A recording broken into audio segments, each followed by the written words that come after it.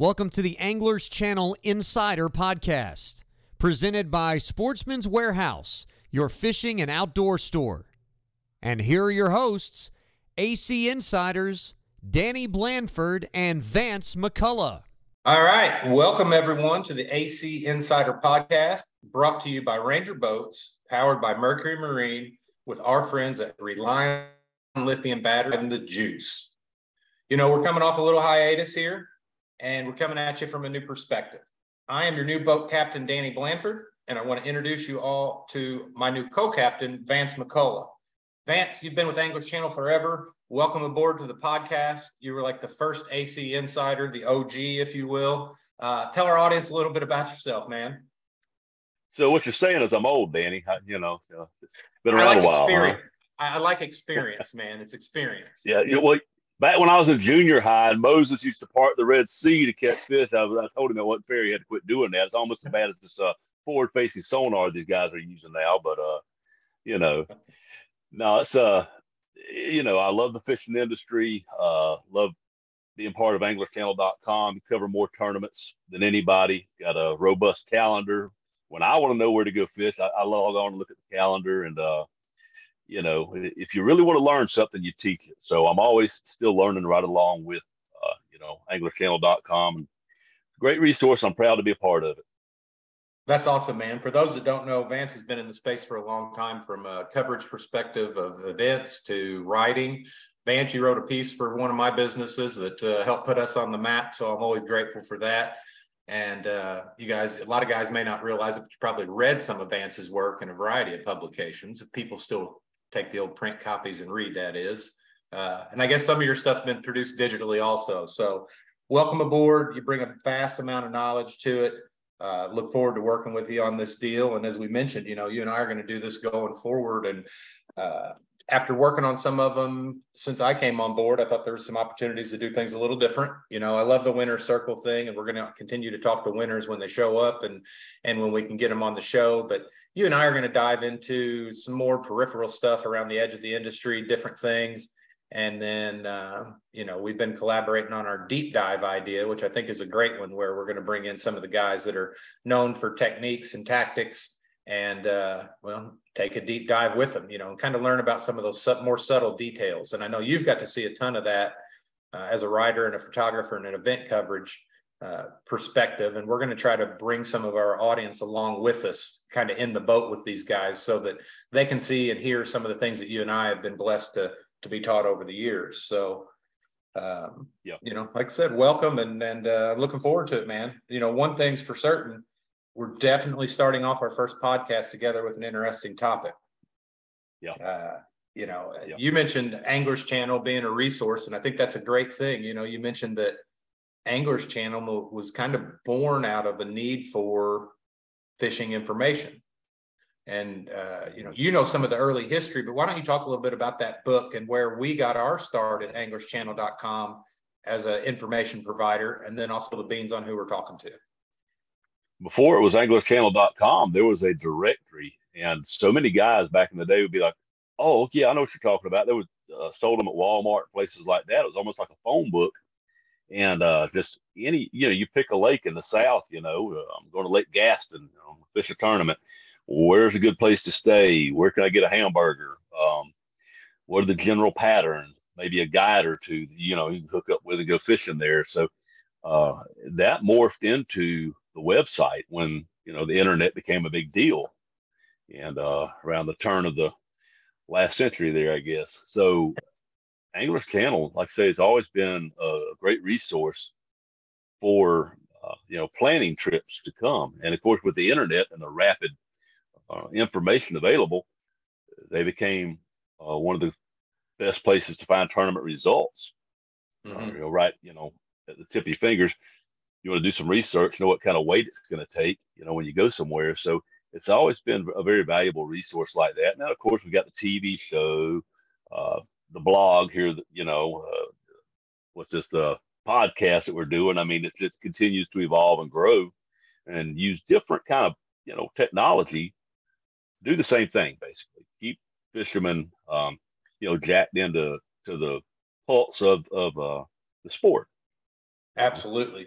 Absolutely. You know, and we're talking about information, and that's a great segue into where we're going with this thing, because we got a guest today that's really created quite a stir. And I don't know if that was the intention of coming out, but he has developed an actual marketplace for fishing information, which technically we do too, but we post it out there, free public consumption.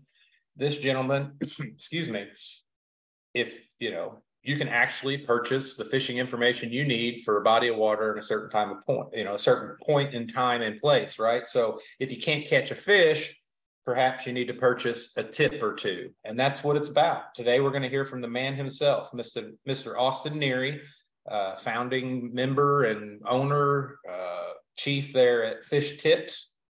And man, definitely creating quite a stir. And I'm looking forward to hearing his side of you know, fish tips, and does the world need a fishing tip information marketplace? What are your thoughts before we talk to him?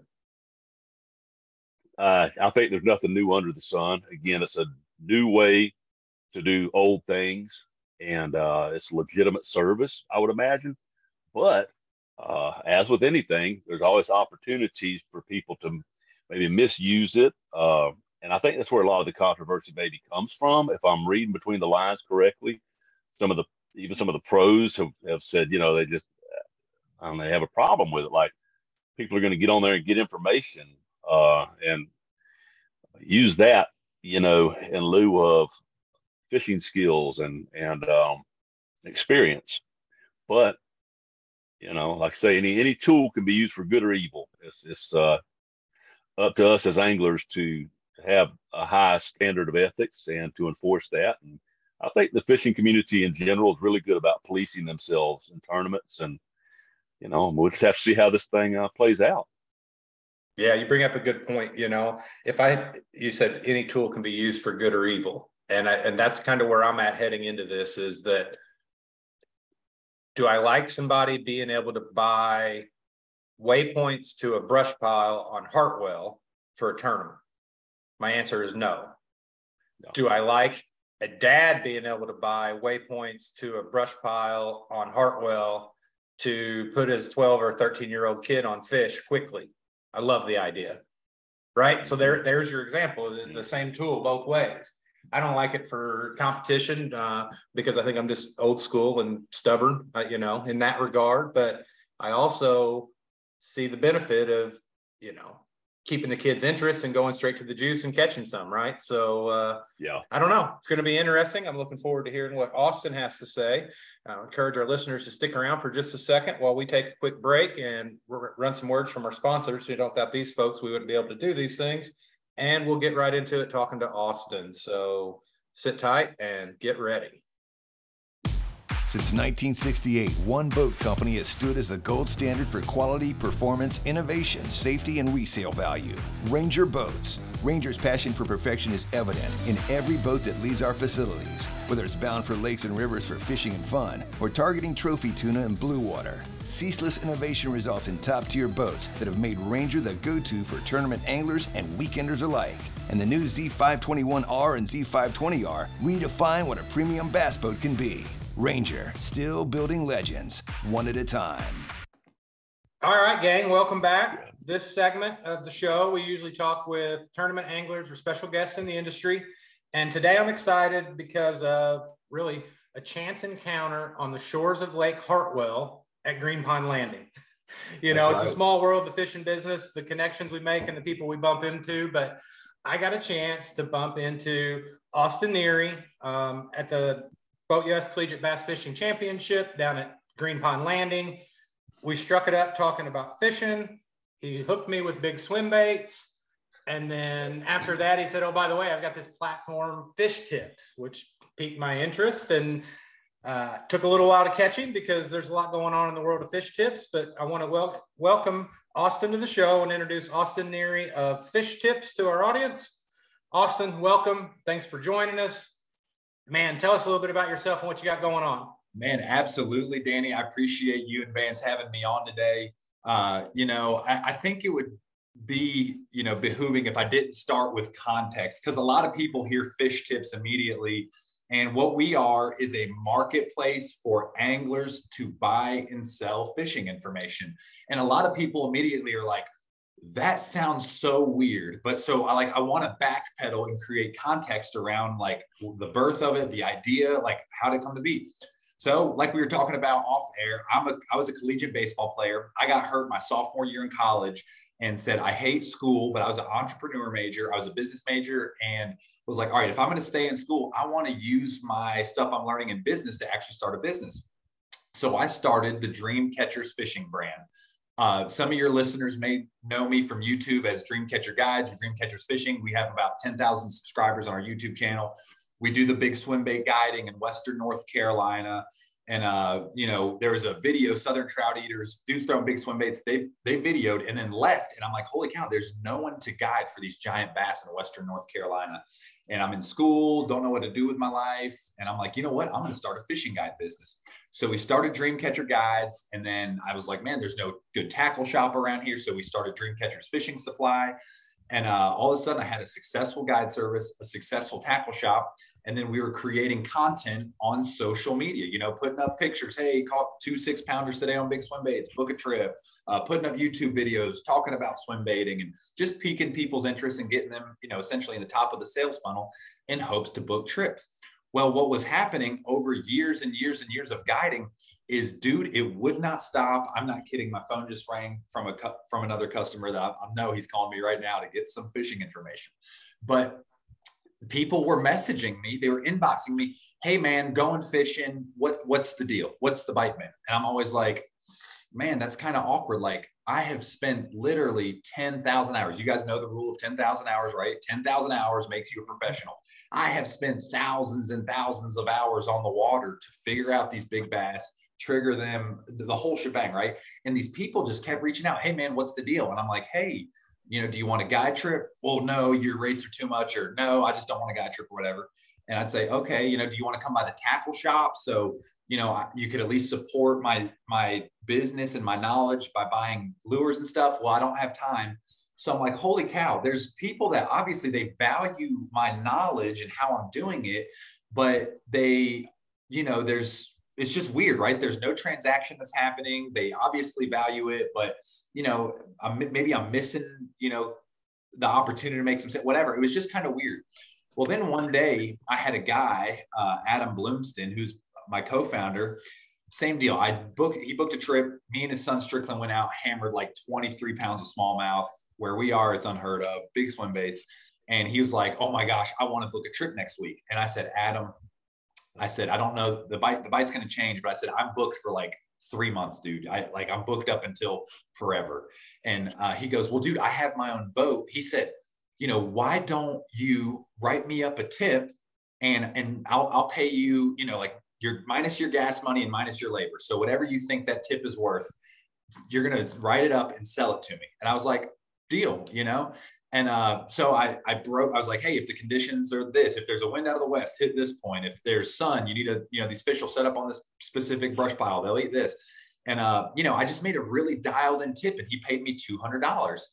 And I was like, oh my gosh, I'm going to try this with some other people. So, every day, as a guide, we guide on 20 different lakes in North Georgia, upstate South Carolina, Western North Carolina, tournament lakes, Lake Chattooga, Lake James, a lot of these lakes. Lakes that are great vacation lakes, people just coming up, they want to go fishing, whatever. But people were constantly hitting us up. And I'm like, oh my gosh, I'm going to start trying to do this with other people.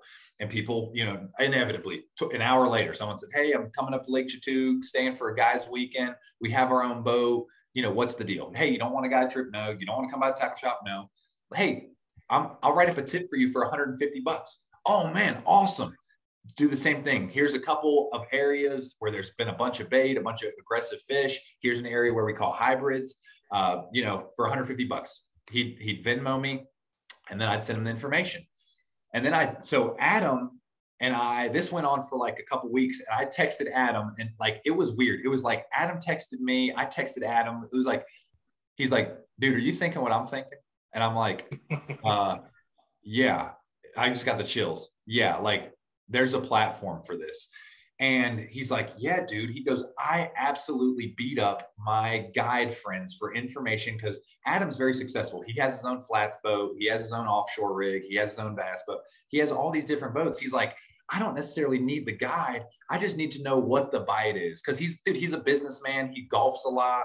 He likes to hunt, but he grows businesses. He doesn't have time to be like a guide and be on the water. Like that's just not fruitful for him with his deal. He would rather make money, create generational wealth for his family, do things, and just say, hey, you know where the fish are. I got buddies coming into town. I want to show them a good time. I'll pay you to tell me where the fish are and I'll take them. And you can still maximize your time guiding someone else.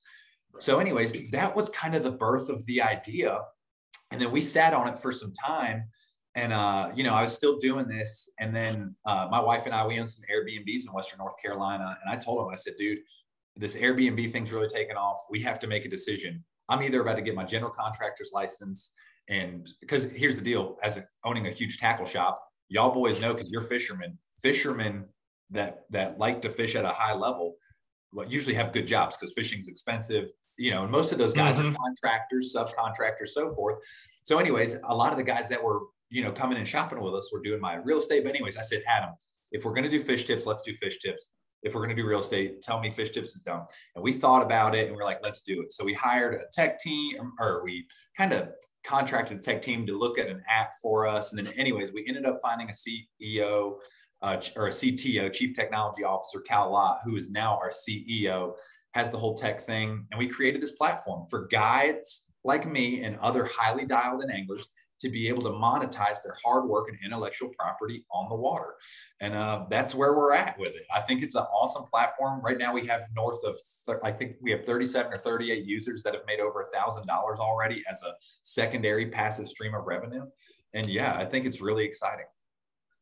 That's awesome. That's awesome. I know, Vance, you had some questions about it. You want to fire one off?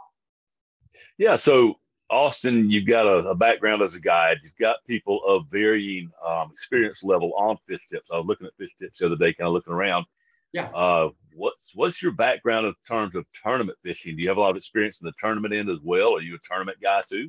Yeah. So, I came up, I love playing baseball, and baseball always took priority over fishing, but I qualified for 3 junior Bassmaster Classics. I came up through the Maryland Junior Bass Federation. In fact, my boater in 2007 in the Junior Bassmaster Classic was Boyd Duckett, who then won the Bassmaster Classic on Lay Lake the very next week. So when I got hurt playing baseball, I started the collegiate fishing team at my university. We finished, so I had a really successful college fishing career. A lot of people that I'm like big in the industry with now are because we fished against each other at a high level in college. But I won a Lake Norman Bassmaster Super Regional Tournament, which qualified me for the national championship. I qualified for every national championship every year that I fished in college, from high finishes, FLW, BASS, and then I fished the Bassmaster Opens. After I'd been guiding for a couple of years, I felt like my talent and my ability to make decisions was getting better. So I tried the Opens, and then my wife and I were super involved with our community. I had some good finishes. I like middle of the pack. I always finished like out of 200 boats, I'd finish like 100th, 110th or whatever at Chickamauga, which isn't too far from me. I think I finished 12th or 13th at Chickamauga. But it was like, man, I love tournament fishing. Like it's awesome. I love it. Have a huge background in it. Have a ton of friends to do it. Have a ton of respect for the hardcore pro guys. But this is what I know, dude. It's really, really, really hard to make it tournament fishing. So. Yeah, well, you got paired with a very interesting guy there, Boyd Duckett. Not only was he a great angler, but what a business mind. You said you were an entrepreneur major in college. Did you learn anything from Boyd about the business side of fishing while you were fishing with Boyd that day? Yeah, well, 100%, man. He had told me some great life advice, and I've got another great mentor in fishing, a guy named Eric Galasso. He's on Instagram, but they told me, look, if you want to fish for a living, you're going to have to create a business either in the fishing industry or out of the fishing industry that allows you passive income or financial freedom to fish for a living. Boyd was an entrepreneur. He actually, I don't know how many people know this, but he actually started in the trucking industry, and then so forth. And then, Eric Galasso, he never fished professionally. He definitely has the skill and knowledge to.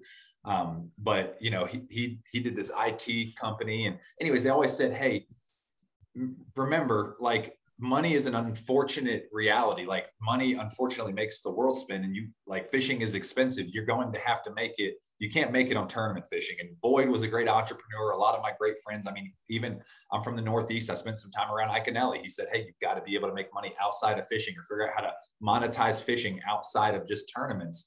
And anyway, so yeah, those guys definitely inspired me to become an entrepreneur in the industry. It led to me becoming a fishing guide, running a big YouTube channel, a guide business, a tackle shop. We rig boats, you know, so I definitely learned that the entrepreneurship mentality within fishing will get you further than just tournament fishing.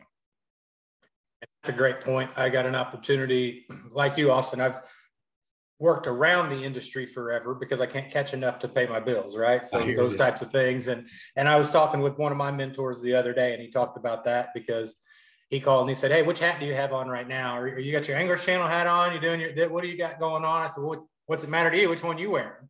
You know, and we kind of joke because sometimes it's a janitor cap, right? And I think you hit on something that I hadn't given consideration to, because at Anglers Channel and in my world, I'm so tunnel vision on bass and bass tournaments.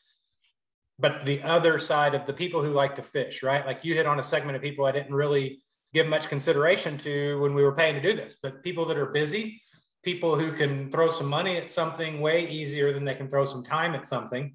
So, and then also, like you said, your buddies throwing some money at it as an investment from the perspective of, hey, I'm bringing in key clients. I don't want to take them out on the lake and have a lame time, because happy clients, you know, happy wife, happy life, same thing with clients and in business. So, you know, you made a comment before we came on air, something clicked and it kind of gave you chills. And when you started talking about those other segments, I thought, okay, I got to take a 10,000 foot view instead of a 1,000 foot view. 100%. A lot of people don't realize fishing, dude, 50 million people bought fishing licenses last year in the United States. 50 million. Do you know how many of those guys are hardcore bass fishermen? I don't want to know, because I've got businesses built around. I'm with you though. Yeah, like about 2%. So like a million of those guys are hardcore tournament anglers. That means 49 million anglers recreationally fish and just want to go out and have success. And listen, like I've been telling guys this the whole time, dude, you were talking to someone who fished the Opens, Bassmaster College Series, Bassmaster Classic, still a dream of mine. Like I love figuring out the fish. I don't like getting the help necessarily, you know, even though this still happens. Like I get the hardcore wanting to figure out my own fish, but I'm like, listen, dude, my dad, he's got 5 buddies. They go down to Okeechobee, or they literally drop a pin in Florida every year with a blindfold, and they want to go fish the local lakes down there. They don't fish tournaments. They just want to go out and have a Florida bass fishing experience. And like traditionally, my dad, who's just a recreational angler, is like, I can either pay a guide $600 for one lake, or now I could spend $150 on 4 different tips and get tips for multiple different lakes, and you know, just fish, experience different stuff, fish different stuff. And dude, there's a whole world though of just recreational guys that are not the gung-ho Austins and Dannys and Vances of like, it's tournaments or die, baby. You know, like there's a whole tons of people, man, that just are like, man, I fish once or twice a month. And truthfully, they just want to go out and have success. Yep. No, that's right. And you know, I do some stuff on the tackle side, and I've said that all along. I can't focus on selling tackle to just a bass fisherman, because to your point, the other 50 million people that don't tournament bass fish, they like tackle too. So you know, that kind of leads me to my next question. You're obviously a data guy. You got a CTO. You're probably monitoring your site and what's coming through there. Yep. Talk to me a little bit about what early data is telling you about who's on the platform, tournament versus recreational, like we talked about. What's jumping out at you in regards to the demographics? Who is the guy or gal? Yeah, so 100% we're data driven, and there's some things that we can't necessarily track, and there's things that we can necessarily track, and that is like our users tend to be, so from a seller's perspective, it's a younger demographic. It's guys that I would say are 45 to 20-ish years old.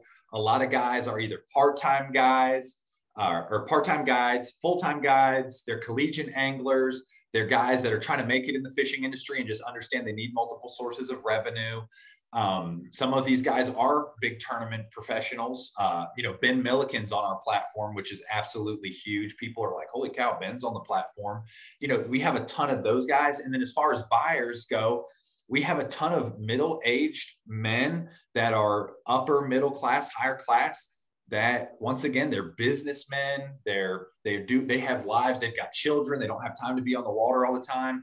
And, they're like, hey, it's going to take, maybe they make $200,000 a year and, per the hour, that's $400 an hour, whatever it is. And they're like, if it takes me 4 hours to figure out fish, I've essentially wasted $1,600, or I can spend $200, get a tip to point me in the right direction. And then they have enough ability to expand on just a tip, because it is just a tip. It's like, hey man, it's overcast, low ceiling day, try fishing top water a little longer. If the sun comes out, try hitting the docks. Just something that simple, dude, is valuable to a lot of these guys that don't have the time on the water and everything. So we've seen a lot of college anglers on. And then another thing too, college anglers on that are sellers, like, their universities are close to a lake. They're fishing all the time. Their parents are like, stop swiping the credit card, make your own money. And now this is a great opportunity. They're on the water, they're figuring it out, and they're selling.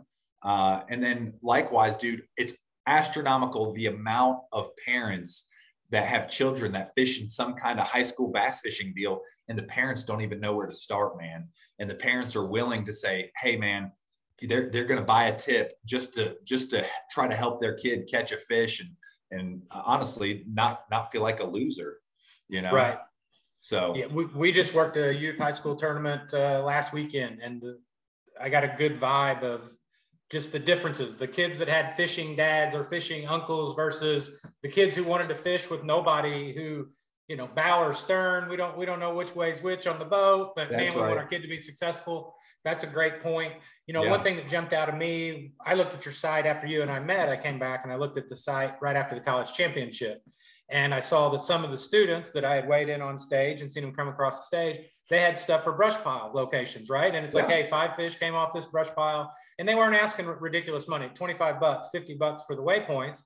And I thought, okay, so here's some young guys that said, you know what? We're not going to be back to Hartwell in a while. Chance to pick up some gas money for the ride home. I'll throw them on there and see what happens. And it looked like, after watching it, it looked like that information got consumed and those kids got paid, and, they may never go back to Hartwell, but they got a little bit of something out of it. So 100%. I thought that was great. When I was telling Vance about some of this stuff, he hit me with a bunch of different questions, because you've done an awesome job of showing the depth and breadth of what you're looking at. But I know that we've got some more stuff we want to hit on. Vance, what's rattling around with you? I was just wondering, I'm reminded of the old commercial, the Hair Club for Men commercial, where the guy says, I'm not just a president, I'm also a customer. Yeah. Austin, how much did your desire for good information shape your interest in building this platform? Are you kind of a customer too, or one in that profile, do you think? Yeah, I mean, I would say I definitely have desires for information. I mean, I think we'd be lying to ourselves to say, when we're scrolling on Instagram and see someone catching a big bass, we all think one thing. What do we think? How'd they catch it? How'd they catch it? So there is that innate desire in all of us to say, how'd he catch it? How'd he catch it? And now it's like, holy cow, if he's a seller on the platform and he's telling us how he's catching them, like, we can purchase that, and we can reward him for his hard work. And then now, we obviously get educated on the knowledge of it. But I mean, dude, I think about like maybe bass fishing for me, maybe not so much, because I really like figuring it out and trying to play my skill level and so much. But even when I say that, dude, when I was fishing the opens and was coming into town, I still had buddies who I was staying with. They're like, that are not fishing the open tournament. They're like, dude, let me tell you what the fish have been doing. And you can't run from the information. There's always going to be information. Like I tell people, dude, Ben Milliken is one of, if not the best angler I've ever spent time with in the boat. Anytime Ben goes anywhere, guess what people want to do? They want to tell Ben how they're catching fish and where they're catching fish, because he's Ben Milliken. You cannot run from the information thing. But, I have my own boat. So maybe if I was going to St. Clair to fish for smallmouth, I would try to figure out and be like, all right, I want to catch like 25 pounds or 20 pounds. But guess what? I'm also like, dang, I have no idea how to catch walleye, dude.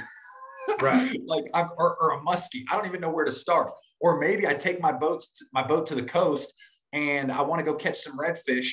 And like, I can do the YouTube search, like a popping cork and a shrimp. And it's like, this stuff. But a local guy down there is going to be able to say, hey, man, on an outgoing tide, the fish have been setting up like this and so forth. So I would say, because I originally was like, I don't see myself, being a buyer. And then I'm like, oh, my gosh, I'm an idiot. Of course I'd be a buyer. Dude, I know nothing about fly fishing.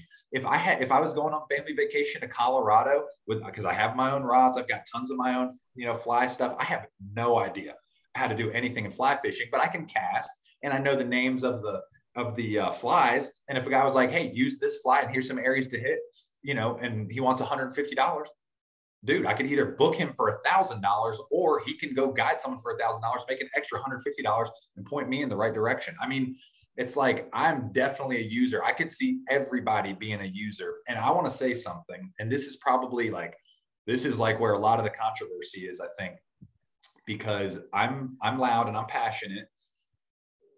Everybody gets some sort of information. I don't care who they are. The thing that had kind of got me in trouble on social media, I was like, all the pros are getting information. And they're like, oh, how dare they say that? I said, no. I never said a cheating. I never called Gerald Swindle a cheater, never called Jordan Lee a cheater. I never called anyone a cheater. I just said everybody in some form or fashion is getting information, whether it's YouTube, whether it's talking to other tournament competitors, maybe before the lake goes off limits, you're talking to one of your best friends lives on the lake. Like, everybody is getting information. I just think there's like this deep rooted pride and ego that's like, I don't get information. I figure out everything on my own. It's like, listen, I understand that. I understand you want to feel like the big bad dog, but I'm like, it's okay to say like, hey man, my buddy really helped me out in this deal. Or I don't think there's a problem with information. I'm just saying not everybody has the ability to capture information. Like, dude, I'm friends with Jake Whitaker, Jonathan Kelly, like tons of Elite Series guys on the Bass Pro Tour. Like, not everybody has those networks. So anyways, I hope that answered your question and kind of cleared some things up in a way too. I can talk. You can, man. You got the gift of gab, and that's awesome. You got passion that's coming across. I love that. And actually, you kind of jumped into what I was looking at. My next question was that storm that kind of rolled through. And my thought on it was I don't think they're mad about the product. I think they're mad about a particular comment. And what shocked me is that you went right to it again, right? You're like, dude, this is what I said, and this is what I meant. So can I ask you a question? Hmm? What's your home lake? I'm on the Ohio River. Okay, so hypothetically, if you worked at a tackle shop, Gerald Swindle came in and was just fishing for tackle, and he's Gerald Swindle, would you be like, hey, Gerald, they've been eating this really good lately? Oh, absolutely. Okay, so did Gerald get information? Right. Okay, so listen, and I'm not saying that's cheating. I've never called, dude. Listen, if Polinick walks in, if one of those guys, I'm like, hey man, this is how I'm catching them, because the human's innate desire is to be liked by others, and we naturally are going to tell people. So thus, everyone's getting information. And like I had said with Gerald, Jordan Lee, like, dude, I'm not calling you guys cheaters, bro. I'm just saying we all get information. What I don't like is the guys that are like, they get on the platform, or they're like, I can't believe you're selling information. It's like, well, you're a fishing guide. Every time you take someone fishing on a guide trip, you're selling technically information. Anytime you're monetizing your YouTube video, technically you're monetizing information. Mm-hmm. Everybody's already doing this in the industry in some capacity. This is just a differentiated revenue source to that. So no, I'm initially I was not with you on it, but a couple of things that have been said that really resonated. One, it is the age of information. And so it does come all the way, everywhere, all the time. And the thing that I was thinking about that kind of made me figure out where I stood on the issue is, like Vance has covered the industry from a riding capacity. I've been there from the event side. I've got to know a lot of these anglers, guys that you've mentioned, guys that you haven't, but to be behind the scenes, right? And what I can say is that there's a brotherhood amongst them where they earn street credit and they earn each other's respect from the grind and the hustle. Of course. Right. 100%.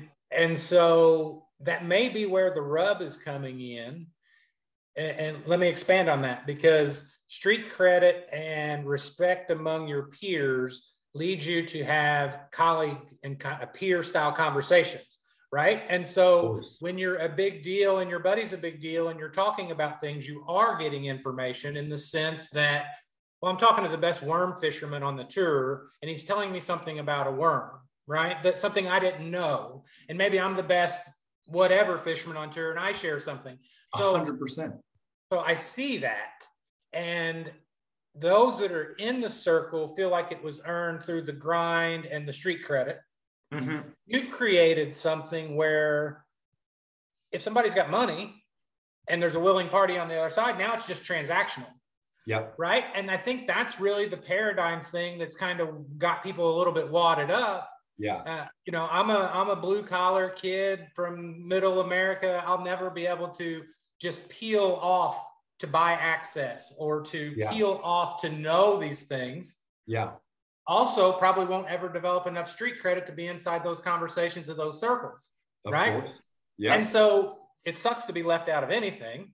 And it, you know, it is kind of an alienation thing when money can do it, but I get the platform and I got a lot better understanding of a guy that I wasn't thinking about. Yeah.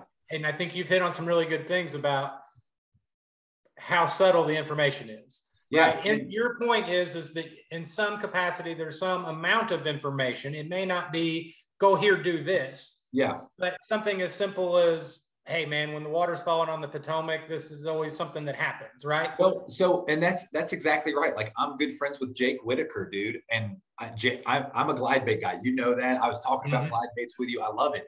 Jake was like a couple of years ago, he's like, hey man, I know this glide bait thing's getting big. You know, talk to me about glide baits and herring lakes. I'm a guide on herring lakes. I like glide baits like this. It just works. I talked him through it. Did that help him on Lake Hartwell? Did it hurt?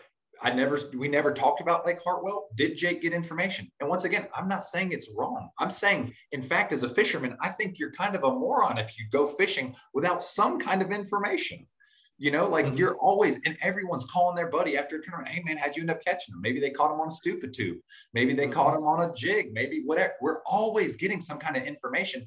And like I said, there's just always, and agreeing with you, the subtlety of the information. So I want to say something real quick too, because you hit on it.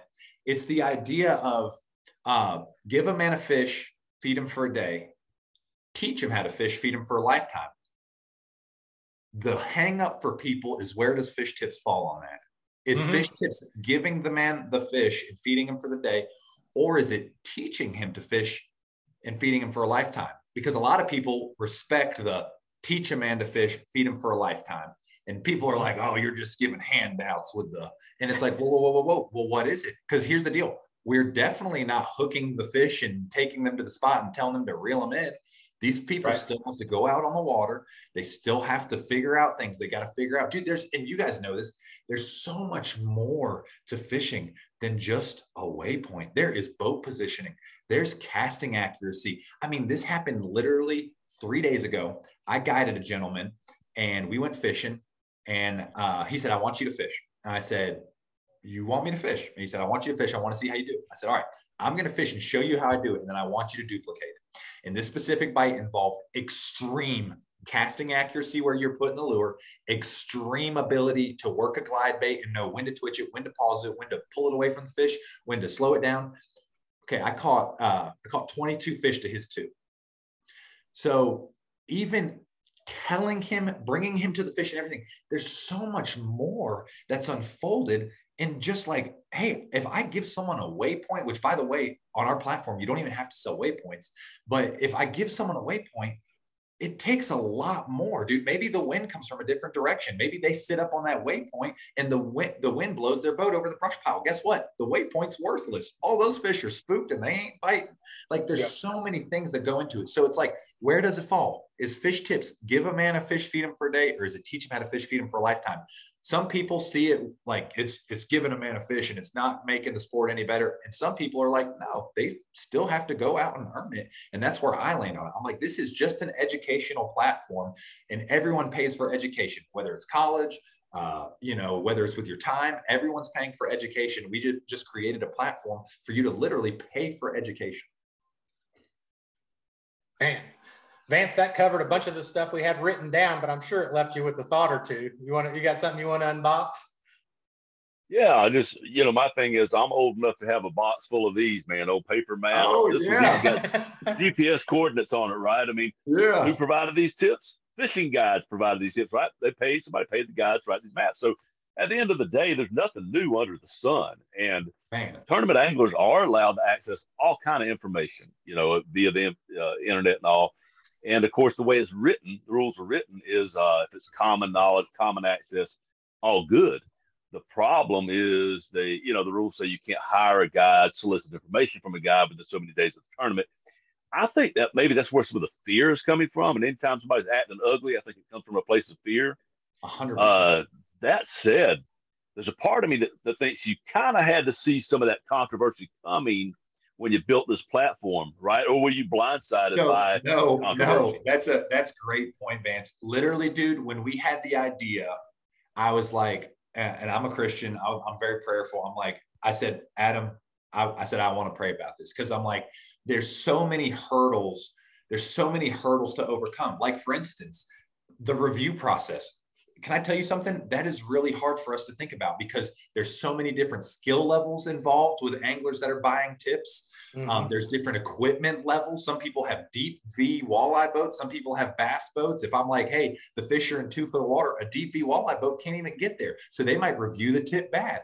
Or, there's so many little factors that play into this. And I knew there was going to be hurdles. And with hurdles comes some form of controversy. And listen, any kind of marketplace, any kind of disruptor in a market, dude, do you remember the cab industry when Uber came out? Do you remember, there was uproars of people in New York City? The cab industry was protesting, or Airbnb, the hotel industry was like, you got to make this illegal. Like, the hotel industry is still doing great. Airbnb is still doing great. Cab drivers in New York still doing great. Uber drivers still doing great. I do think there's that fear of like, what's this going to do to the industry? But I'm telling guys, there's so much information that's already exchanged. I don't think you're going to notice any difference. This is just, once again, an extension of something, like you said, that's already been going on, man. Before, and exactly right. I've literally, in my store, I've got maps right outside of my door right here. I've had people come in and say, hey, man, I'll pay you $50 to circle some banks, circle some docks, circle some stuff. It's been going on for years. Simply, our business platform, just being 100% honest, we've kind of ripped off the Band-Aid and said, hey, this is just a platform that all this stuff's already taken place. We're just creating a platform to make it a little easier for people that don't necessarily know, or people who want to be in the know, or people who want to make some extra income. Speaking of the controversial aspect of what you're doing, what are some specific comments that you're getting that, people are addressing, how they're feeling about this?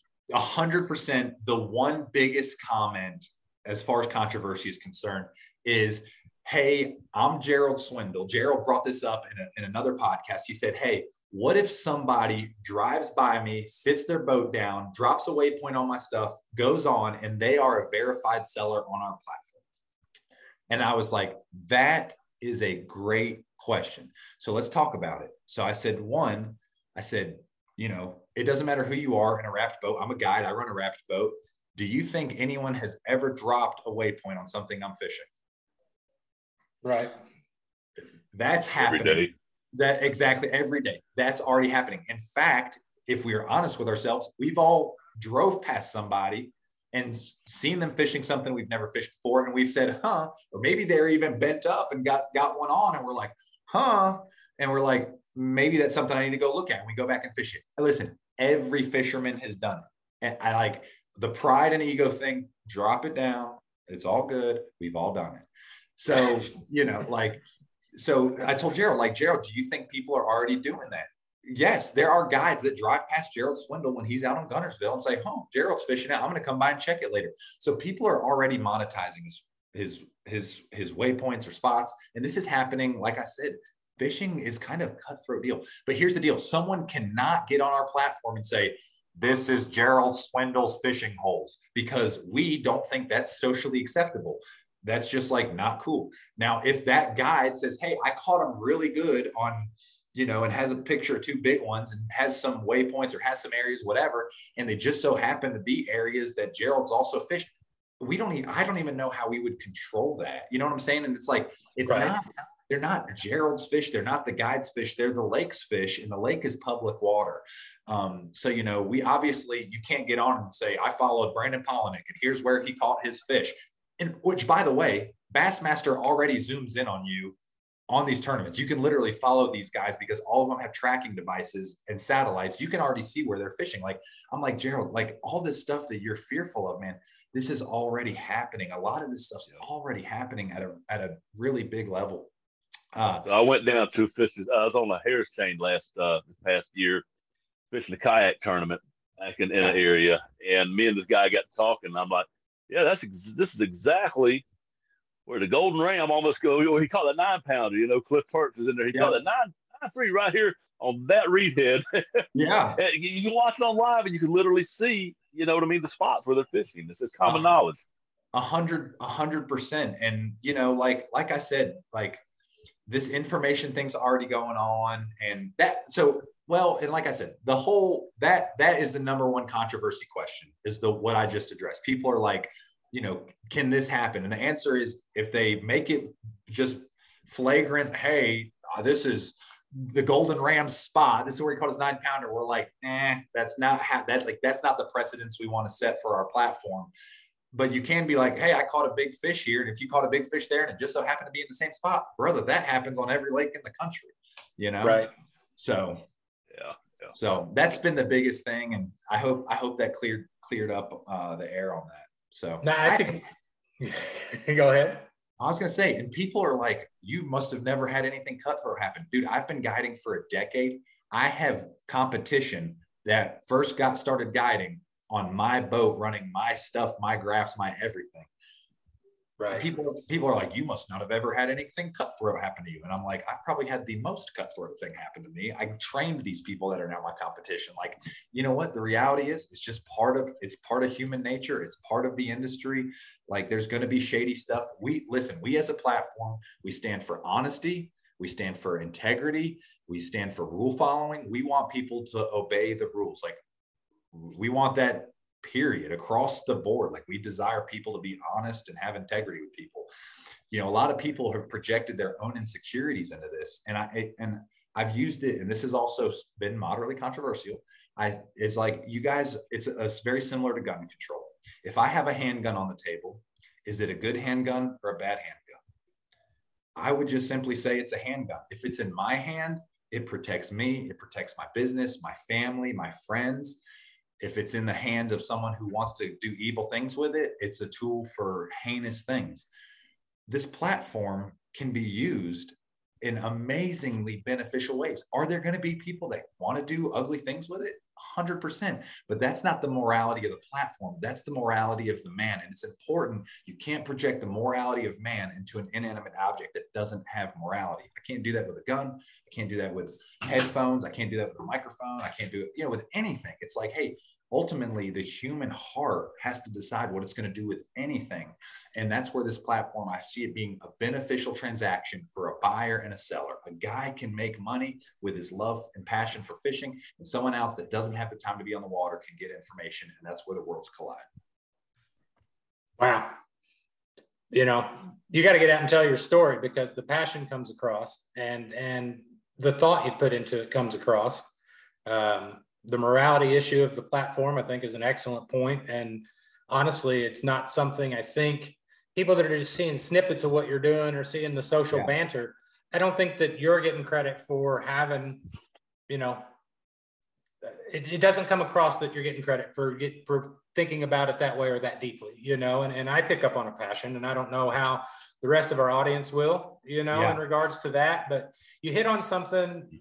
And kind of, you've done such a great job of explaining the platform. But so if I put on my consumer hat, I decide I want to buy a tip, you hit on something a while ago.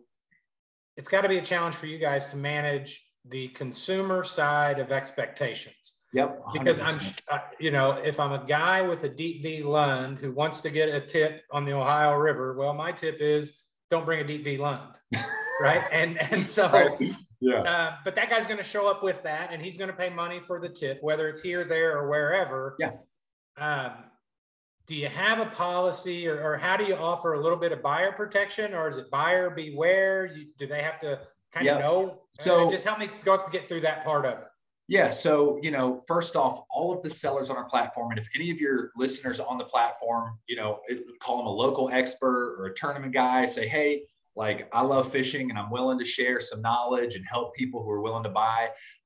You get on our platform, you walk through the process, you create a profile, and then you fill out, maybe you're a local expert, whatever. And we make you tag your Facebook, your Instagrams, your YouTube channel, whatever it is, to say like, hey, we validate you or verify you. Like, this guy is who he said he is. Guys have been like, well, how many people do you not verify? And I'm like, dude, there's tons. We get 20 new signups a day of people. And of those that get verified, maybe only 4 or 5 of those get verified because people are like, former professional bass fishermen or whatever. And then they're linking their Instagram and it's a bunch of cat pictures. It's like, I don't think you're a trusted seller on my platform. I wouldn't trust you on our platform. So, a lot of people are like, well, how do I know guys aren't going to post crappy tips? I'm like, well, I'm dream catchers. Like, I just saw our little statistic. Like, this month we've reached 550,000 people on our social media, abroad. My reputation's on the line. Guys who are on the platform, their reputation's on the line. If someone's like Ben Milliken selling dog crap, dude, word's going to get out that Ben Milliken's selling, like, so personal reputation is a huge thing. And that's why we want people to sign up with validated bank accounts with their legal names, and everything is verified on that process. With that being said, there are times, I'm trying to think, for instance, a guy had put up a tip in an area that was borderline legal and illegal to fish. And somebody had bought that tip and said, hey, I went to access this. I didn't feel right going to fish where these fish were being caught. And we contacted the seller and we contacted the buyer and let them talk about it.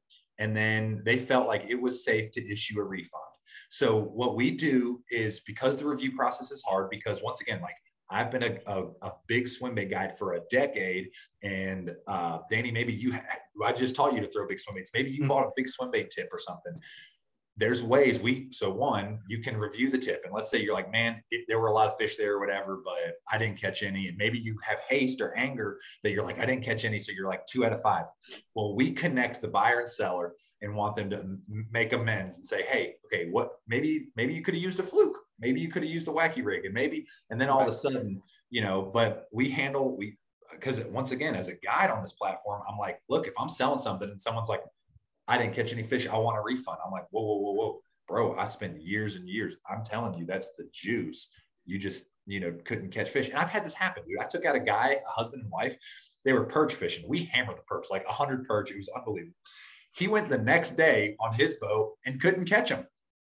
And I was out on a guide trip. He found me and he goes, hey, man, I'm not catching the perch. And I'm kind of upset that you didn't show us any other perch areas because they're not biting at this hole. And I was like, fair enough. So anyways, I said, well, just follow me. Let's go back over there. So I went back over there and was shining the scope. And I'm like, they're still there. I said, they have moved a little bit, just literally right over there. They went over there and they started catching them again. And that's essentially what we're trying to implement on the tech side, is to say, okay, maybe a buyer of a tip isn't happy for a plethora of reasons, whatever. It's fair. It's their perspective. It's their life. We understand. But how do we make this right with the buyer? And once again, the sellers on our platform are people who, one, desire secondary revenue. Maybe they're trying to make it in the industry. They have reputation. They want to be credible too. So we're organizing those relationships to make everyone happy at the end of the day. So it's definitely a struggle. The review process and everything is definitely a struggle. You're dealing with humans who are we're dirty people. We're all broken in some form or fashion. But we're just trying to bring it together and make amends on that. So I hope that answered that question. No, it did. And Vance, I know you've been thinking about it from the angler side. We've got to wrap up, but what do you think from the angler perspective, from the old guard that you've covered for so long? What kind of questions do you think they'll have? Yeah, I think you made a good point, Danny, and Austin, you handled that well. The quality of the tip, the quality of the information, that's going to come a lot of times from more experienced sponsored tournament anglers who, in my experience dealing with them over the years, tend to shy away from controversy. I mean, they're a little bit worried about, their image, their reputation. Mm-hmm. Austin, we got quite a few of those guys that listen to this podcast regularly. What would you say to them to maybe assuage their fears or their, concerns about getting involved as sellers on fish tips. Yeah, dude, that's great. And look, I come at this as someone who I knew going into this was going to be a polarizing deal, because once again, a lot of people, they read the headlines. I learned this one time. We live in a headline culture, but God cares about the story. And I think so many people see headlines and immediately draw conclusions. And I'm like, whoa, let's talk about the story behind this. And I would just tell guys like, hey, if this fits into your business model, dude, then do it. There's always going to be people that don't dislike you for reasons, man. I mean, even people put Jesus up on a cross. Like, the dude was healing people, making people well, and they hung Jesus on a cross. Like, there's no one's going to be loved by everybody. I would say, you, as a man, honestly, you just have to say, does this fit in my business model? For me, dude, I've guided. When I tell you, like, there's going to be people listening like, no, I helped Austin. Like, there are people who did help me and saying like, hey, this bait special, this bait. But dude, I literally was the guy out grinding 300 trips a year for a decade. For me, I'm like, all of my, whether it's waypoints, knowledge, whatever, dude, 99.99% of that information is stuff that I have figured out. And for me, I have no problem helping people, because a lot of these bites are bites that I figured out on my own. But I would just tell guys like, hey, if this fits in your business model, you're going to have haters, man. Freaking, there's people that love LeBron James. There's people that hate LeBron James. There's people that love Kobe Bryant. There's people that hate Kobe Bryant. You're going to have people that disagree, but ultimately you have to do what's best for you. And if you're trying to make it in the industry, I know that multiple sources of revenue is absolutely vital to your survival. And honestly, if you're somebody that has a family, I mean, dude, if you sell a $100 tip for 50 weeks a year, that's $5,000. That's pretty good chunk of change, man. That's like a couple vacations, So, I mean, I know at least that's a boat payment. If your boat payment's $500 a month and you're selling a $100 tip a week, like, you're almost paying for a boat payment just off a fish tip. So like I said, I would just tell guys, if it fits in your business model, man, kind of break through the fear.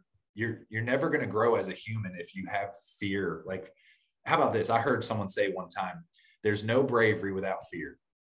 And it really inspired me to be great, because I'm like, I think we're all scared to do things, but at some point we have to break through that. And that's actually where courage and bravery comes through. So if it fits in your business model, man, you should really think about doing it. We've had a ton of success so far, and we're only getting started. So. Well said, man. I mean, across the board, well said, well thought out.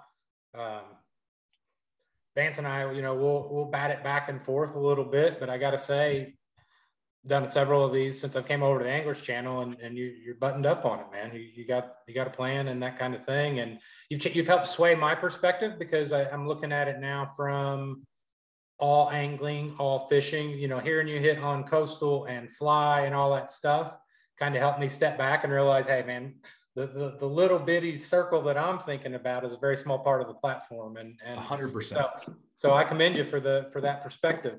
Vance, got anything to wrap up with? No, I think you're exactly right, Danny. We're being hardcore tournament guys. We're looking at the implications if somebody gets on there and gets information. But as Austin said, there's 50 million licensed fishermen out there who want some good information. And I think the sizzle reel on the site hits it really good when you say, hey, go make some memories. This is about enabling people to make memories. And that's never a bad thing. No doubt, man. I think about my life and I'm like, it's all about experiences and making memories. And when I'm 80 years old, I want to look back at the memories I made, and I really feel like other people will too. And our platform allows fathers, sons, friends, whoever to maximize their life, have success on the water, and make memories that'll literally last a lifetime. So, and that's what we're about. Austin, awesome job. As I mentioned earlier, we're just taking over in the hosting role, but a big part of what Vance and I want to do going forward is dive deep on some stuff, get to know the story and not the headline. And I think you made a good point on that. Did an awesome job telling your story. So thank you for that. And guys, if you're interested, FishTips.com. Yeah. You can buy them, you can sell them, you can make some money, and you can get out there and learn something. So check them out. And with that, we were going to take a quick commercial break, and Vance and I will be back to make our last few casts, and we will call it a day. Thanks a lot, Austin. Yes, sir. Thanks, guys. Sportsman's Warehouse is your one-stop convenient place to shop. Whether you're into camping, hunting, or fishing, our expert associates can help you find the gear you need. We carry a huge assortment of quality equipment from the best manufacturers in the country and around the world. We have guns, ammo, rods, lures, not to mention every kind of outdoor clothing for the whole family.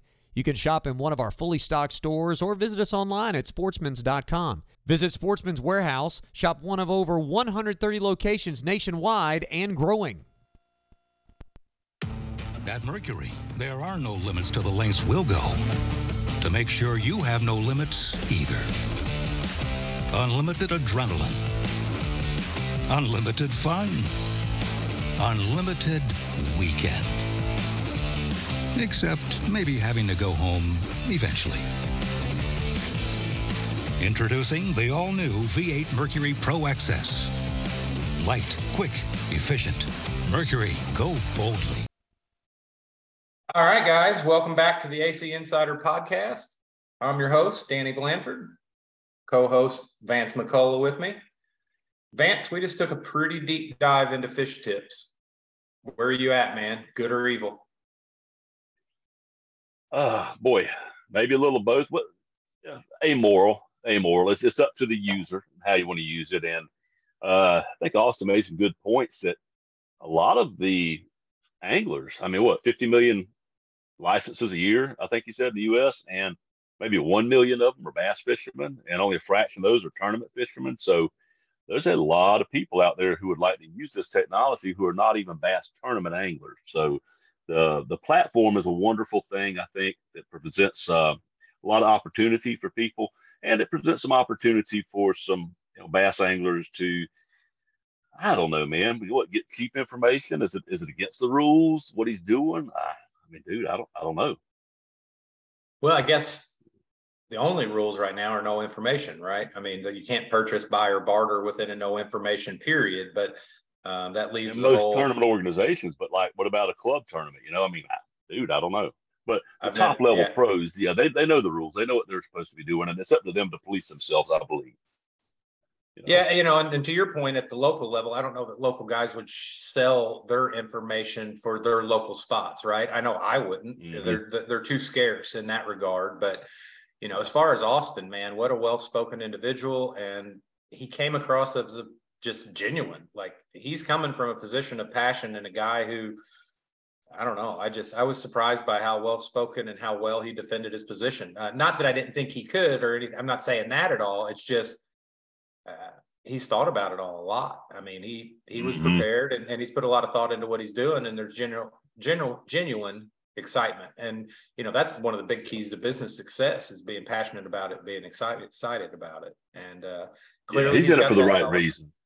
Yeah, I think so too, and what kind of drove that home for me, part of what started his conversation or his controversy was, he came out and he said, look, everybody gets information.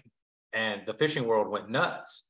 And so I tossed him a softball to maybe walk that back or explain it, dude. And he did no walking back. He doubled down, and he's like, man, I'm telling you, everybody gets information. And so the cool thing for me in that conversation was we got into semantics of it, right? And so in his definition of information, I agree. Everybody gets it. Now, some of that I think is like street credit type stuff, right? If you're rooming with a guy that's good at something and you guys share information, you're both competitors, so you're not breaking any rules. Let me first say that. But Vance, you or I probably couldn't get that same information because we don't carry the street credit. So this guy has an opinion, or has a platform built where, look, if you want good, juicy tips from guys like Ben Milliken, go buy them, right? And so I kind of get it now. I understand his perspective. I still like the platform better for a dad putting his kid on an awesome day of fishing than I like it for a BFL guy buying Ben Milliken spots to beat up on other BFL guys. But if it doesn't violate the rule, it's a competitive advantage.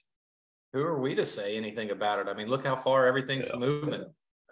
What a different world we're in. And, I think it never really hit me, but on the front side of our interview, you made the comment, that's what anglerschannel.com is. It's tournament information. And although we don't sell the GPS locations per se, we can absolutely help people have a better trip. So what is the distinction? And I thought it was real clear before. Now I think it's muddy water. And there's probably yeah, you're more confused than ever now, right? yeah, it's as clear as mud to me. But Hey, no, you know what, though, Danny? Well, when you're doing investigations, though, every really good answer turns up more questions. That's what science is. That's what investigation is. It just does. Yeah, it does. And I think it's going to be great. I look at his platform. I see content moving through it. I see people are doing it and using it. And at the end of the day, as an entrepreneur, I just wish him the best of luck. You and I could debate this till tomorrow, but we've got some other stuff we want to get covered today and talk about. But folks, while we're talking about this, we're sure you have an opinion on this topic, so be sure to let us hear about it. A link to this podcast will be posted to Facebook. We all know that Facebook is the best forum in the world for opinions, right? Everybody's got one on Facebook, so make sure you let us hear yours. On the topic of social, be sure to give us a follow on all the platforms. At this point, we're TikTok and Instagram and Facebook and YouTubing. So hit us up and give us a follow. We'd appreciate that. And what I'd like to do now is jump over to the news. Before we do that, though, Vance, I was thinking I needed to take a commercial break, but I don't think I do. That's a rookie mistake. So we'll just keep rolling because we want to talk about tournament news and stuff we've been covering over at AnglerChannel.com.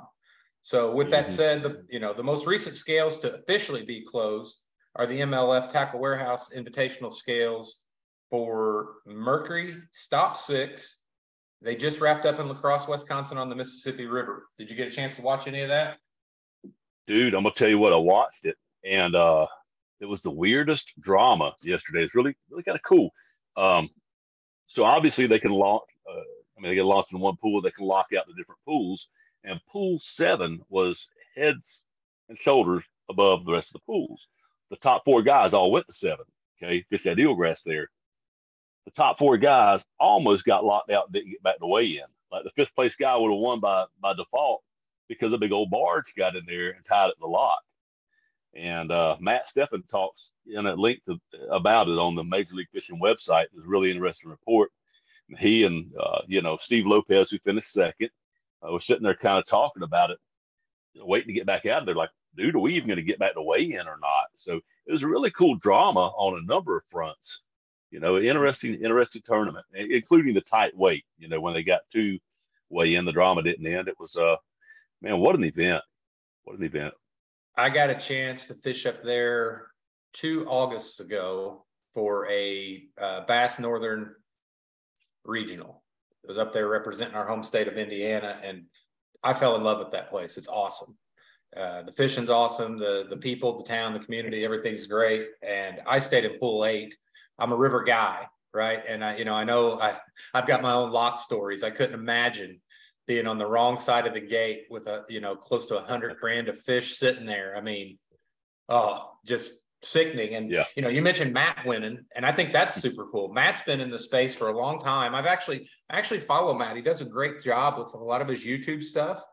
And I'm a big fan of him too, because he talks about tubes a lot, right? And so obviously he's based up in Wisconsin, so it's still a thing up there, but he does an awesome job of talking about tubes and the rigging technique I'm most fond of, the stupid rig and things like that. So I found Matt through that, and I've always enjoyed his content. He does a great job, real genuine guy. And I think I was reading in my stats, top 10s, top 20s.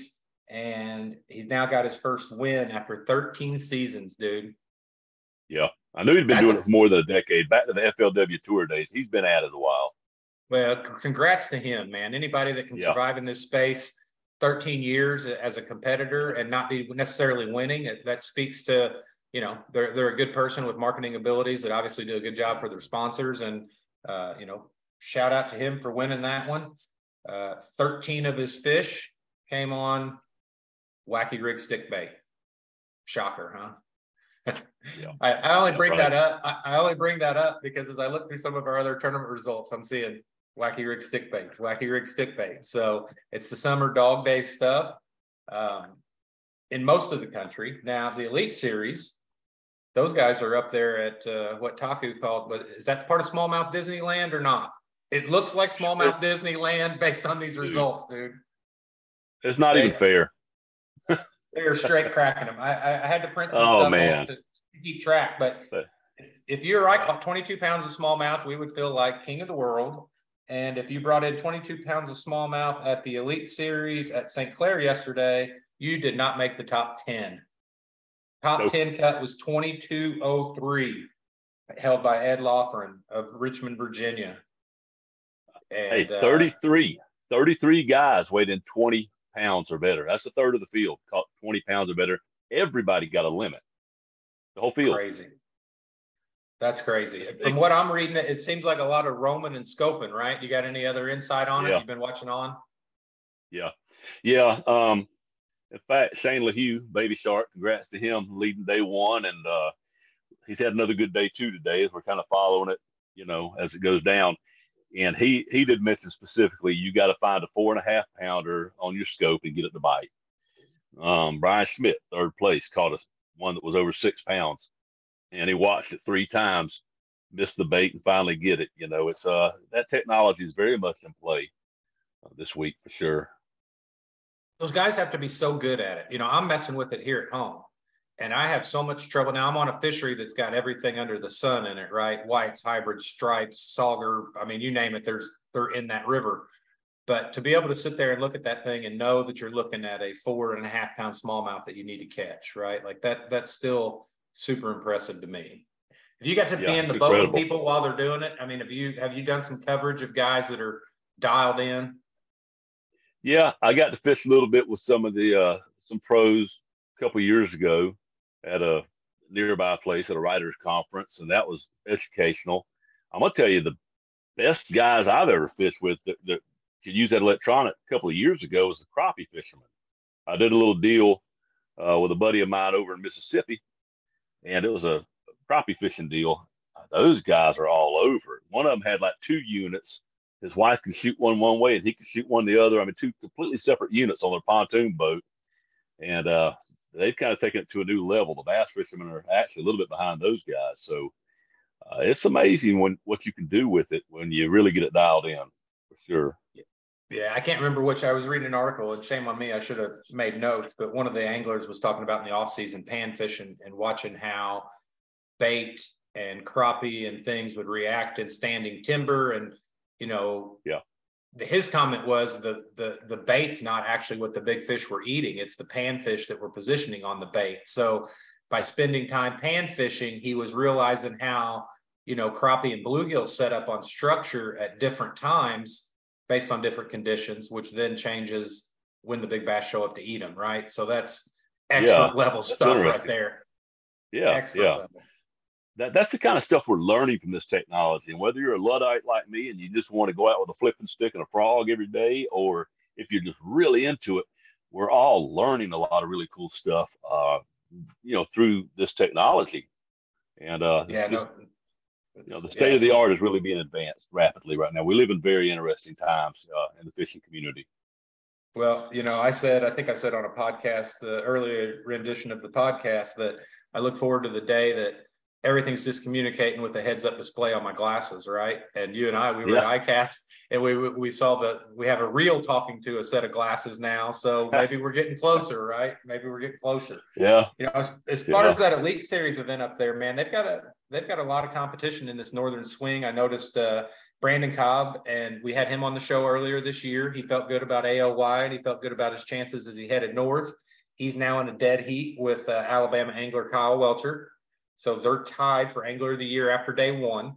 Now that'll shift some today based on their performance and stuff, but they're right there together with 579. And then Drew Cook, he's not that far behind him, and Drew knows how to win and how to close things out too. So they're right there. And then for the Rookie of the Year race, Joey Fuentes, another guest on the podcast, he won down your neck of the woods on Seminole this year, drop shot in a deep timber of all things during the spawn.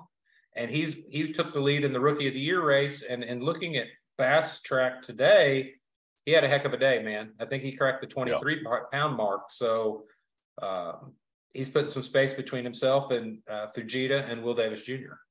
So a lot of good fishing going on. And definitely heating up, yeah. And they still got 2 more days of catching them. Yeah. somebody's going to catch him for another 2 days. I mean, you're going to have to bring it weight wise to win the event. But one fella who's definitely not eligible for Rookie of the Year would be Rick Clunn. He's been doing this so long, but his wife Melissa posted something on Instagram yesterday that I thought was really cool last night when I was looking. You know, Rick was way down in the standings. He had like 16 pounds, but she said, you know, he called her and said nobody had more fun than him though. He said he caught 20 smallmouth, had a blast, setting the hook. That lake, he said, it's just something else. He said that's just good for his soul. Competition or no competition, just the level of enjoyment that man still has fishing at that level after all these years, and what a fun fishery that is. It does your heart good to hear. You know what I mean? Some of these guys have been doing it so long, and you think it's all about the competition and the money and whatnot. And sometimes you remember why we got into this in the first place, man. It's just fun to set a hook, you know? Oh, without a doubt. I think I saw Melissa also had a happy birthday post to Rick this week. And I don't remember which birthday it was, but yeah, to be out there doing that at that age. Now, I will say, when you've accomplished as much as Rick, it's probably easier to step back and soak it in. If you or I had that entry fee on the line out of our pockets, we'd be like a cat in a room full of rocking chairs, right? But when you've accomplished and done what he's done, to be able to step back and recognize it in the moment, you know, I think that's always been his deal though, right? He's probably one of the most mindful anglers in the space, or at least that's my perception of him. So good for him to be out there doing it. Did you see the age? It's not sticking with me, but it's well into his 70s. Yeah, it's 75 or 76. Okay. Yeah, that's freaking amazing. I hope that I could be competing at an elite level of anything. I would take elite pickleball in my mid 70s. If I could still be doing that, I'd be thrilled. Right. So that was cool. Obviously those guys are going to catch them. That coverage is going to be available Saturday and Sunday. I think they make a cut today, but then there'll be some good footage on FS1 on Saturday and Sunday. So if you want to watch guys strolling around and cracking big smallmouth, I'm assuming on drop shots, that's available, right? So I've got to get out and fish a little bit this weekend. I don't think I'll be watching a lot of it, but I'll always check in the evenings to see what's going on. You know, going from a guy like Rick in his 70s competing at the elite level, to your point about the sport and loving the hook sets, you know, I grabbed the Strike King high school Bassmaster High School National Championship is going on down at Lake Hartwell. Our friends at Visit Anderson, South Carolina are hosting another championship event there on the lake. And we've got, you know, the other end of the spectrum from the old guard like Rick down to these up and coming guys. And, you know, when I first scanned the headline, I saw, oh, wow, they only took 12 pounds, 7 ounces for those guys to take the lead. I dug a little deeper. That was a 3 bass limit in high school. Yeah. So they, you know, so they 3 bass limit, 100-degree heat index. Yeah. That's doing pretty good, you know. That's doing real good. And he said the same thing. He said, we actually checked in earlier. It was brutal. We had good fish. And so, you know, for fish care and I guess angler conservation at that point, they bagged it early, came in, weighed them in. And I did not check on how they're doing today, but once again, it was a wacky rig stick worm on shade lines. So there's something to that. And, you know, that's what I saw when I was down at Hartwell, is it must just be chock full of fish. And that's what the angler Ferguson from Virginia's team said. He said, if you saw a piece of wood and had some shade on it, there was a fish on it. So that sounds like fun fishing. Not so much the heat, but predictable bites are always the fun bites, right? Yeah. You love it when you dial them in, right? When a plan comes together. All right, guys. Sorry about that. Had some technical difficulties, which you'd expect for the first podcast I've ever done. I think we've overcome it now. I'm better connected to Vance. We covered our events on from professional to high school Strike King Bassmaster National Championship. Let's talk a little bit about what's going on at home, man. What do you got going on? Well, we got heat like everybody else does. And usually the fishing slows down here this time of year. We had a surprising result in the Extreme Bass Series tournament the other day on Lake Toho this past Saturday. It took over 36 pounds to win that one. 24 boats, team tournament. Jim Folks and Jeremy Smith had 36.19, 9.85 pound big fish. Now, second place was 22 pounds. I mean, it fell off pretty good after that. So that's the exception, not the rule. But it shows you how healthy some of these lakes are, and the fish that live here. Once in a while, we get a surprise like that even this time of year. So congratulations to those guys. That's just a heck of a limit. Yeah, that Extreme Bass Series, that's one of the trails we cover on the website. Those results are there in our results section, right? And that's something we've covered for years, if I'm remembering right. And wow, 36, that's amazing. And a 9-pounder in the summer. Are they fishing deep on that type of stuff, or are they just big ones are up shallow? Knowing those guys, how much they like to punt and flip, I would think they're flipping deep down here this time of year. It might be 6, 7, maybe 8 feet, where the deep edge of the hydrilla falls off, when you could find hydrilla. That's been hard to find in recent years. Not sure what they're fishing down there. I know Jim likes to run down to Kissimmee a lot. I don't know that. I'm just making a guess based on having followed those guys a little bit for years. But I mean, typically it's a topwater bite early, and then the rest of the day you're punching. That would be a very typical pattern down here this time of year, punching something.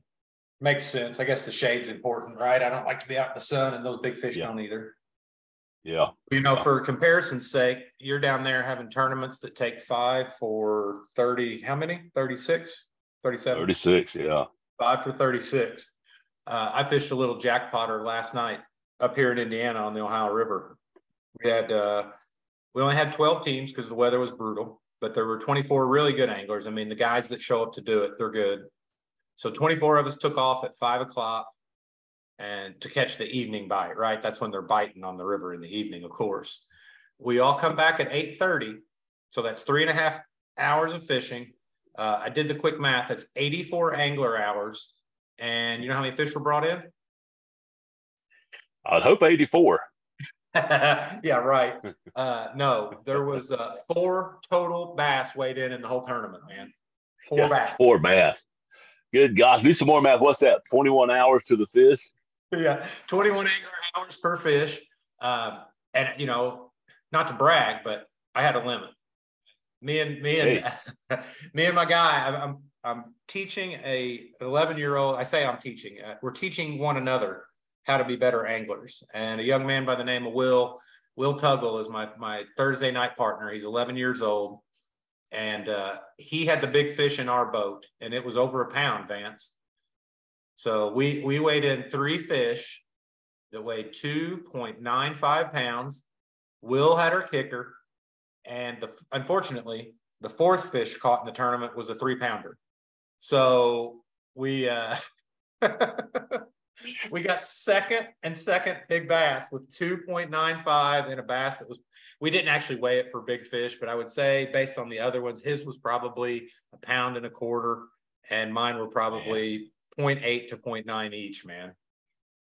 So the fella that won the tournament and big fish on 1 bass. He's the only other boat other than our boat to catch a bass, to boat a bass. Good. I heard some stories, some people lost a few and coulda, woulda, shoulda, all that crap. But there were 4 bass brought to the scale last night in our Thursday nighter. Good gosh. Sounds like you got you a good partner. I got a good partner. And, I keep trying to temper his expectations with some of this. He's like, dude, we killed it. I said, yeah, bud. I said, I don't know that you'll ever fish another tournament where you can say, well, we caught 75% of the bass that weighed in. So he's feeling good. He's feeling good. We had a ball, and fishing on the river, it's not always that tough, but it's definitely brutal. One reason I bring up the difference in area to area, right, is because I know you're a kayak fisherman. You like to kayak and do some of that type stuff. I do. I have been exploring kayaking. I'm not getting into it just yet. I still fish out of my aluminum boat on the river. But, there's a cool thing going on. Our friends at Strike King have been involved with Fishing Chaos, and they're doing their Mock Nation Summer Smash Series. And this is a set of tournaments that are virtual. And I don't have to compete against you, Vance, because you're what's listed the Big 3 division. You're California, Florida, and Texas. But I have a Midwestern division that's Indiana and several states around me where I don't know that it's this tough right now, but it is tough fishing. But in that Mock Nation event, anybody can participate anywhere, anytime. Through July 31st, they are doing an MLF style every catch counts. As long as it's 14 inches, they're looking for whoever captures the most length of bass in the month of August. Now, I did not pull up what is leading right now as an individual, but I think they've weighed in over 7,000. I think it was 7,400. I'm assuming fish. That could be 7,400 inches. But if somebody's out there and they want to learn more, you can check that out at Fishing Chaos. You've still got time to register for the total length competition, because that's the cool thing about these digital tournaments, right? You can join whenever you want, you can fish whenever you want, and you're still competing and you get a chance to win some cool prizes. Obviously, catching a whole bunch between now and the end of the month will be tough. So August kicks off event 4 in the Summer Smash Series. And that particular event, they're looking for the longest fish. So you've got all month to get out, catch the longest bass in your region, and win some prizes through the Mock Nation tournament over at Fishing Chaos. I don't think I want to challenge you one-on-one, but you could absolutely get out there. I mean, you've had some success in your kayak lately, right? So this is normal to you. Length of fish and taking pictures is a normal thing, right? Yeah, it has become the norm for me. The last couple of years, I've really kind of gotten into the competitive side of the kayak fishing. I mean, I grew up fishing out of a leaky John boat, rowing it with a shovel when I lost the oar. You know, I mean, it was as dirt poor fishing as you can get. So to me, a kayak is kind of an upgrade. I mean, I've had the 20-foot Triton with the 200 Merc and all that before I had kids, you know, but this is a very affordable way for me to stay a little bit competitive, have a little fun with it. I've been fishing with the Bass Nation kayak series, which is kind of like just like the Bass Nation tournaments, you know, where you qualify for your state team and everything. It's the same model. It's for kayak tournaments and quality run tournaments. I've had a really good time with those guys. I've got my butt beat by some 74-year-old Vietnam vets that have forward-facing sonar on a kayak. And awesome. then I've got my licks in too. I've finished second on Orange Lake this year, and I finally won one the other day on Lake Sampson up here. So 16 of us in the tournament, and I went old school, man. Those guys went out to Lake Sampson and used their electronics, and I went up into a smaller lake, just choked with hydrilla, and found a little spot where I could just top water them to death, and I had a lot of fun. Had a lot of fun doing that. So very well run tournaments. Again, it's all the competition that Bassmaster offers, you know, in their various platforms, and pretty much anybody can afford to do it and go have a good time and participate. There you go, man. I like it.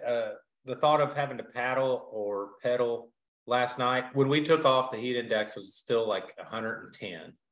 So now we fished pretty close to the ramp, so I definitely was within kayakable waters, but I was pretty glad to just be able to step on the Minn Kota and get to where I wanted to go. Well, Bassmaster, they let you use trolling motors if you'd like. Kayak Bass Fishing, KBF, and Bassmaster. Those organizations will allow you to use trolling motors. The Hobie Bass Open Series will not. They'll let you use pedal drive. You pedal. Right. And very few people actually just paddle. You know, I know Drew Gregory does a lot of that. We got to talk to him the other day, and he's just a phenom in the kayak world. But I'm old school like that. I just get out there and I paddle. But I hope to upgrade, you know, to maybe I think I kind of got my eye on one of those trolling motor rigged old town setups with putting a little Ultrex on that bad boy and look out. Yeah, no doubt. You know, I got the chance to interview a couple of their guys. I interviewed Anthony Garcia, talked about his rig, and I talked to Casey Reed about his rig. And both of those guys were, the Old Town 136s with the autopilots. And man, those guys sent me some pictures of the rig. That stuff's up on anglerschannel.com. That's part of me starting to kind of sniff around the kayak world. And, you know, you and I know that I'm sniffing for two of us. We're trying to get this thing figured out, but they are definitely cool, man. They are definitely cool. And I fish in a place where they would absolutely be appropriate. And that's what this Mock Nation and the Strike King Fishing Chaos partnership is all about. It's about getting people involved in fish, whether they're down in Florida like you or here in the Midwest like me. It's just something for everybody there. So that's super cool. I'm glad we're not in the same division. I may try to get one submitted for August. I intended to do a lot more of these this summer, but man, with work, travel, starting to become a podcast executive producer and a variety of other things, I just haven't gotten out much. But we've got one more tournament coming up ourselves, so we're excited for that. And as far as tournament information, we've gotten to the point with Fish Tips today that we've taken a lot of our listeners' time. So I just want to remind everybody, anglerschannel.com is your #1 bass fishing resource. We can teach you about the lakes, where to go, what to stay, what's going on with the fish, the results, the schedules. It's all there.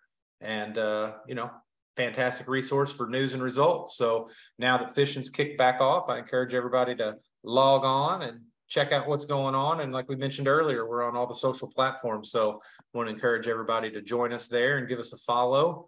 And, in closing, be sure to check out FishTips.com. We want to give a special thanks to Austin Neary for coming on and telling us about his platform, entrepreneur to entrepreneur. I want to wish him the best of luck. And Vance, you got anything you want to throw in there for closing? Well, I mean, you mentioned we're on all these various social media platforms, including TikTok. Does that mean we'll see you dancing on there soon and doing the challenges and whatnot? No, sir. No, sir. No, sir. No. I don't think so. Okay. We're growing at a really get on there, get tens and tens of views dancing. No, we're growing at a really good clip. Our guy Jeffrey Johnson helps us with the social stuff, and he's doing a great job. I think as long as he's doing a great job, there'll be no need for any dancing for me or you. If things get bad, that's good. Yeah. If things get bad, we may have to do some silly dances to get it going. But the fishing world is full of good content. Jeffrey's awesome at what he's doing over there, and I think we can use sponsor products and other stuff before we've got to resort to me or you dancing. Yeah, well, that's good news, definitely for us and the viewers. Although I think on my phone I might have some videos of you dancing in Florida recently, so I'll have to look and see. Maybe I can have that could be a possibility. I'll have to send that to Jeffrey. Maybe you'll show up on TikTok before me for throwing the gauntlet down, man. Yeah, well, the one place that had the free donuts the other night, you put a few free donuts in me to tell them what I'll do, man. Hey, man, any place I can get a donut and a cold beverage at the same time, I think that's a pretty cool place by me. So that was fun. And hey, listen, we're going to have a lot of fun with this podcast as we head into the upcoming episodes. Just for our listeners out there that are still with us, Vance and I have decided we're going to do them twice a month. And so shooting for the 4th week and the 2nd week of every month. So we're going to get together. Look, going forward, you can look for Winner Circle features as well as the new deep dive segment. And, we've kind of got a whiteboard here to do whatever we want. So if you've got some stuff that you'd like to see or hear about, give us a holler, let us know, and hit us up on social. Until the next one, Vance and I are putting this one on the trailer, and we are wishing everybody tight lines. Good luck out there and stay safe on the water, gang. Whether day or night, I love to tie one on. Every day of the week, I like to tie one on. I don't care who's looking. I always tie one on. Every time I go on the water, I love to tie one on. You may not know this about me, but every once in a while, I've been known to tie one on. Come on, man. Join the Stray King team. All you got to do, tie one on. I think I always tie one on. Thanks for listening to this week's Anglers Channel Insider Podcast, presented by Sportsman's Warehouse. Also brought to you in part by Pro Charging Systems, makers of the Dual Pro Chargers, TH Marine, Trickstep, Toyota Bonus Bucks, Costa Conserve and Compete, and of course, AnglersChannel.com, your #1 tournament bass fishing resource.